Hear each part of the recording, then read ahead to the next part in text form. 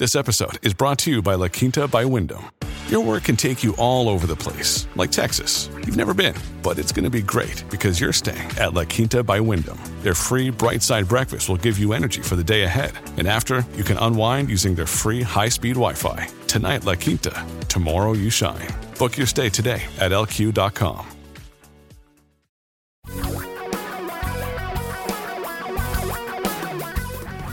Reality radio for a really great future. We're talking real money. We need to talk. We need to talk about gold again, because apparently a bunch of you are still buying gold, and I need you to stop. For your own good. Gold is not an investment. I don't believe that, never have. An investment is something that can grow more valuable over time. Can an ounce of gold get bigger? But let's talk about gold, the whole business of trading it. Do you know, and if you're under the age of 50, you probably don't, that gold has only been legal to trade, to own, to buy, and sell in the United States for 45 years. Up until 1975, from the Depression, up until 1975, you couldn't own or trade gold. So the history of gold, while you can look at a long-term history, actually pulling up charts of gold, because gold was locked in at $35 an ounce. I think it was $35 for such a long time. The history of gold price fluctuation is just 45 years. And a bunch of scientific minds, including a Professor Harvey from Duke University and a couple of other folks, just published a paper, and it has a really long name. Gold, the Golden Constant, COVID-19, Massive Passives, and Deja Vu. It's a paper at SSRN. But the point of the paper, you don't have to read the whole thing. These guys looked back at the real inflation-adjusted price of gold back to 1975. And they found that today, the inflation-adjusted price of gold is at one of the highest levels it's ever been. And their research found that every time, the past 2 times, that gold has been nearly this high, January 1980 and August of 2011, over the next 5 years, the price of gold plunged. The highest inflation-adjusted price for gold was in 1980. And 5 years after that, gold dropped 55%. That was the inflation-adjusted price dropped 67%. And from 2011, the inflation-adjusted price dropped 33%. That does not mean that it's necessarily going to plunge again. But when you add a couple of things together, one, gold does not make people money long-term, and it's at a very high inflation-adjusted price, the highest it's been since, is that the highest? Let me look at the chart again. It's almost at it's pretty close to the highest it's been, inflation adjusted. So it's really close to 2011. I can't really tell exactly from the chart, but it's darn close. So what you're doing now, if you're betting on gold, you're making what historically has been a really terrible bet. And those of you who have been around for a while, I want you to remember back to 1980 and the economic situation in 1980. It was inherently problematic. The U.S. economy had serious internal functional problems. Today, the U.S. economy doesn't have those same internal fluctuations built in. These are external fluctuations. These are not faults with the economy necessarily. I mean, there are faults. There are always faults with economies. But these are driven by an external force called a virus. And to think that that is likely to continue for years or more is stretching it a little. So I would say be very, very careful. If you've been buying gold and you've got a profit, nothing wrong with taking a profit. And if you've been thinking about buying it, remember, it's a terrible, terrible investment. Do you have questions about money, about how to manage it, how to make more of it, how to avoid getting ripped off, how to build the right portfolio, all that kind of stuff? Well, you need to let us know what those questions are. We answer them on the podcast or on the Saturday show, and you can call us 24 hours a day at 855-935-TALK, 855-935-8255, or go to talkingrealmoney.com/contact, type in your question or speak it, and record it with a little mic button. We're going to go to a written question now, and it's a really, really, really, really long one, Craig. You know who you are. All right, here's the subject.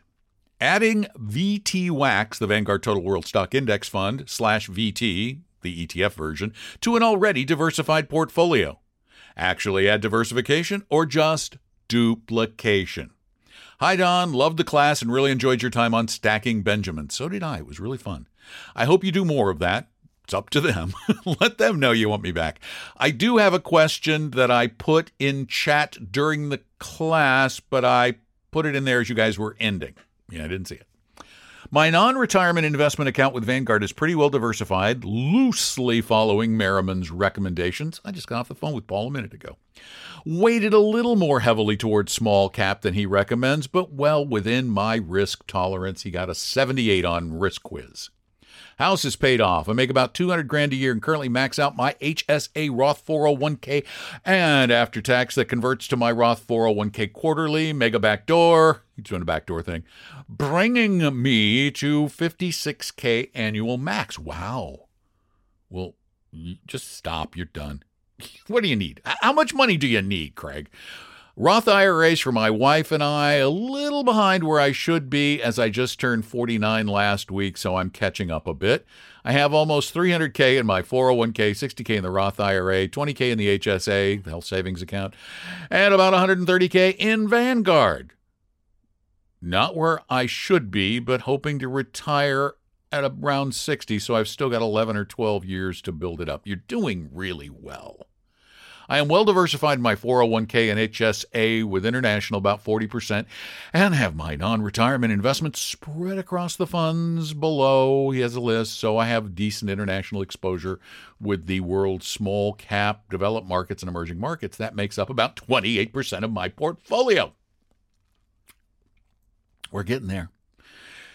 And most new money I am putting in is building the all-world small cap and small cap value funds. My question is, as I add new money, does it make sense to just continue with this diversified spread and dollar cost averaging money evenly per my allocation strategy, or would it make sense to add VTWAX, the ETF equivalent? Not sure it makes sense to add another fund when I have the diversification spread I have now, but it seems like a clean and easy way to take care of the fund and create further diversification in areas where I may not have much in place or hadn't considered. All right. All right. Here's what he has. 15% in the all-world small cap ETF at Vanguard. 8% in the emerging markets ETF at Vanguard. 5% in the developed markets international at Vanguard. 15% in the U.S. small cap value, 21% in the U.S. small cap blend. These are all ETFs. 12% in the mid cap growth, 12% in the small cap growth, and 12% in the Vanguard value. And about 35% in the bond portfolio, about 35,000. That's not percent. So, you've covered the bases. You really have covered the bases. I do agree with you that you're a little bit on the riskier side of the scale. So adding a VT or a VTWAX, since you're all ETFs, might as well make it VT, would fill in, it would add more blue chip, larger cap, which you're missing. You don't have, well, you do. You have the large cap blend, so that's 21.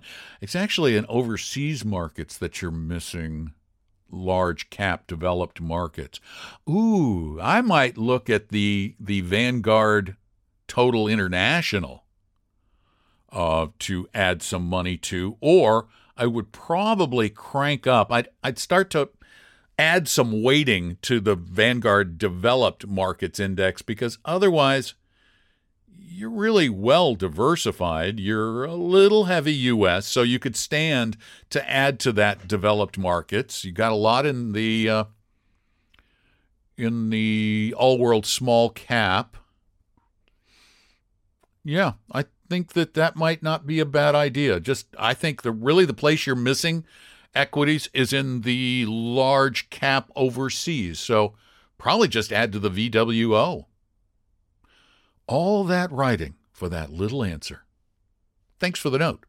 Send notes to us at talkingrealmoney.com/contact. Call 855-935-TALK or at talkingrealmoney.com/contact. We now have a microphone button, which allows you to really easily send me a question that actually most of the time sounds really, really good compared to a phone call. Like, say this one. Hi, Tom and Don. I'm 55 and a half years old, and my son and his fiance within the next 6 to 12 months will be planning a wedding as well as purchasing their first home. They are both employed. My income includes military retirement, VA disability, and I'm currently working for the government. My investments include TSP, $300,000, which I'm maxing out TSP as well as TSP catch-up. I have a Vanguard Roth IRA of $100,000, and it's maxed out for 2019 as well as 2020. I have a Vanguard brokerage account with $5,000 in it, which I put in $1,000 to $1,500 a month into that account. Should I put that $1,500 a month into, just put it in a savings account for them, or should I continue to put it into their brokerage account, and when the time comes, give them that money out of a savings account or brokerage account, or should I pull it from my Roth IRA? None of these investments I will need to live on in the future, so they will all be my son's inheritance. So that's my question. Thanks. All right, Dad, proud father of a soon-to-be married kid. Congratulations. You didn't say, are you planning to give him the whole $500K? That's kind of what was implied in the Vanguard brokerage account. Be careful of a couple of things. Yeah, you don't have to be too careful, but do bear in mind the gift tax. But you can also just deduct against your lifetime estate exemption. So either way, it's not that big a deal. Whether you should put the new money into savings or not really truly depends on what the needs are and the time frame for those needs.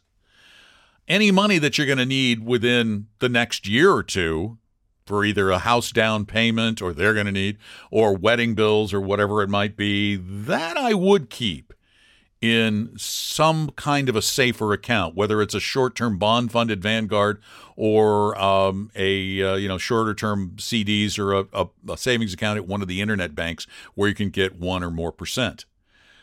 Money that's going to be kept by the kids or you for the long haul for estate purposes, for example, you can keep that in the brokerage account and build the right diversification for the purpose. If it's for your kids, then get them to go take a risk quiz at talkingrealmoney.com and then allocate it appropriately for them.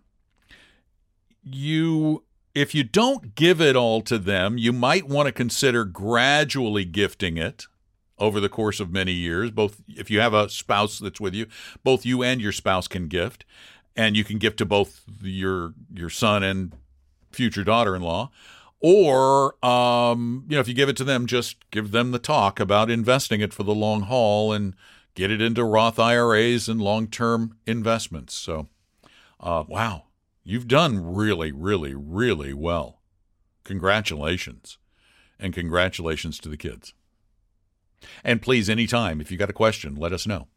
855-935-TALK or go to talkingrealmoney.com/contact. Last question for the day. The topic is retirement accounts. My company match on my 401k is pretty strong. They match 10%. That's pretty good. I currently put in 12% and they match 10%. It's free money. I love that. I would ideally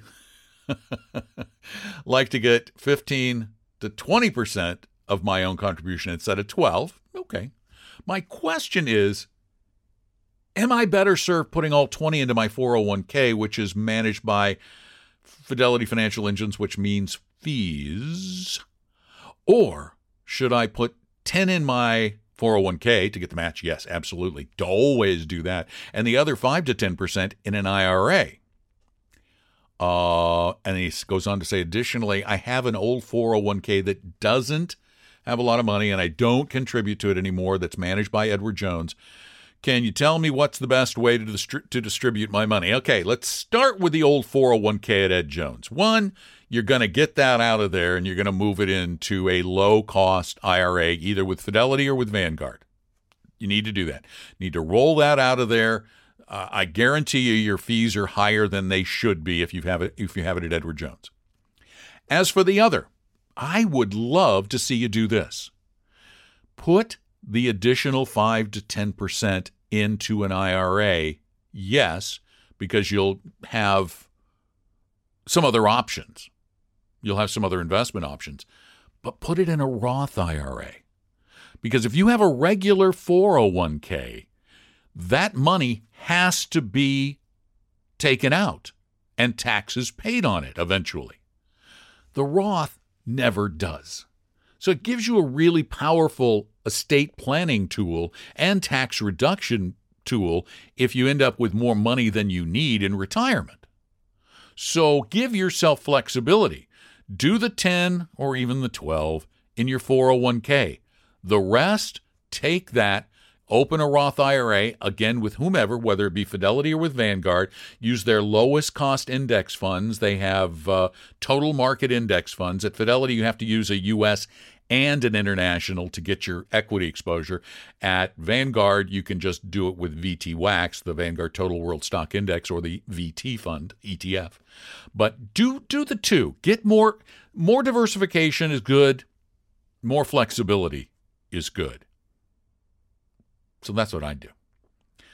Thanks for the note. And thank you all for all of your participation. As this is the Friday podcast, that means Saturday, tomorrow, if you're listening on Friday, the 7th, is going to be a live show. Tom's back from vacation, so the two of us will be together, and you can call in questions and actually engage in live conversation with us if you call the 855-935-TALK number between the hours of noon and 2 Pacific or 3 and 5 Eastern, fill in the blanks in the middle. You can do that math. Okay? So be a part of the show. If you have the big questions, the ones that require a lot of time. You've got a really complicated portfolio like Craig. You might want to set up an appointment with one of our advisors to have them help you go through it and determine where this should be and that should be and where they, just have it looked at. Get another opinion.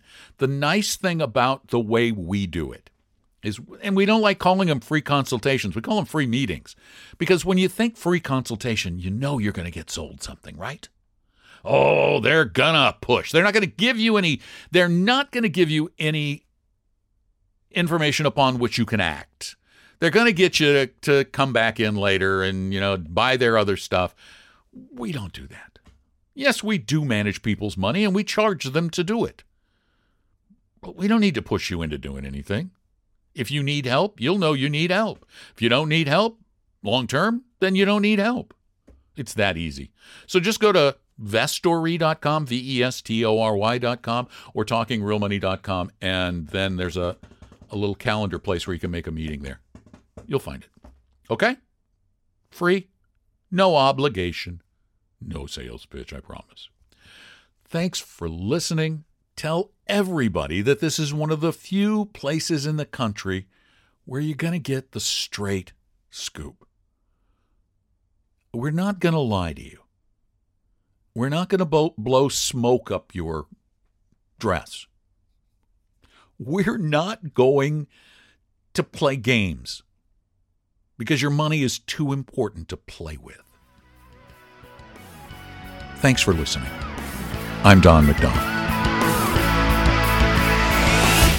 Talking Real Money. We hope you realize that the information provided on Talking Real Money is for educational and hopefully enjoyable purposes only. Providing personalized financial planning or investing advice takes time, so please consult with a really good fee-only fiduciary investment, tax, or legal advisor. We know a good one. Investing must always involve risk. In other words, you can and probably will lose money at times. Also, as much as you want it, no one can accurately, consistently predict the future. So past performance doesn't tell you a darn thing about what the future will bring. Unlike many other programs that say something similar, Talking Real Money is not trying to get you to buy or sell any financial products or securities. Instead, the program is provided as a public service by Vestory, a fee-only registered investment advisor. Thanks for listening, and please visit talkingrealmoney.com for more information and disclosures. That should keep the lawyers happy.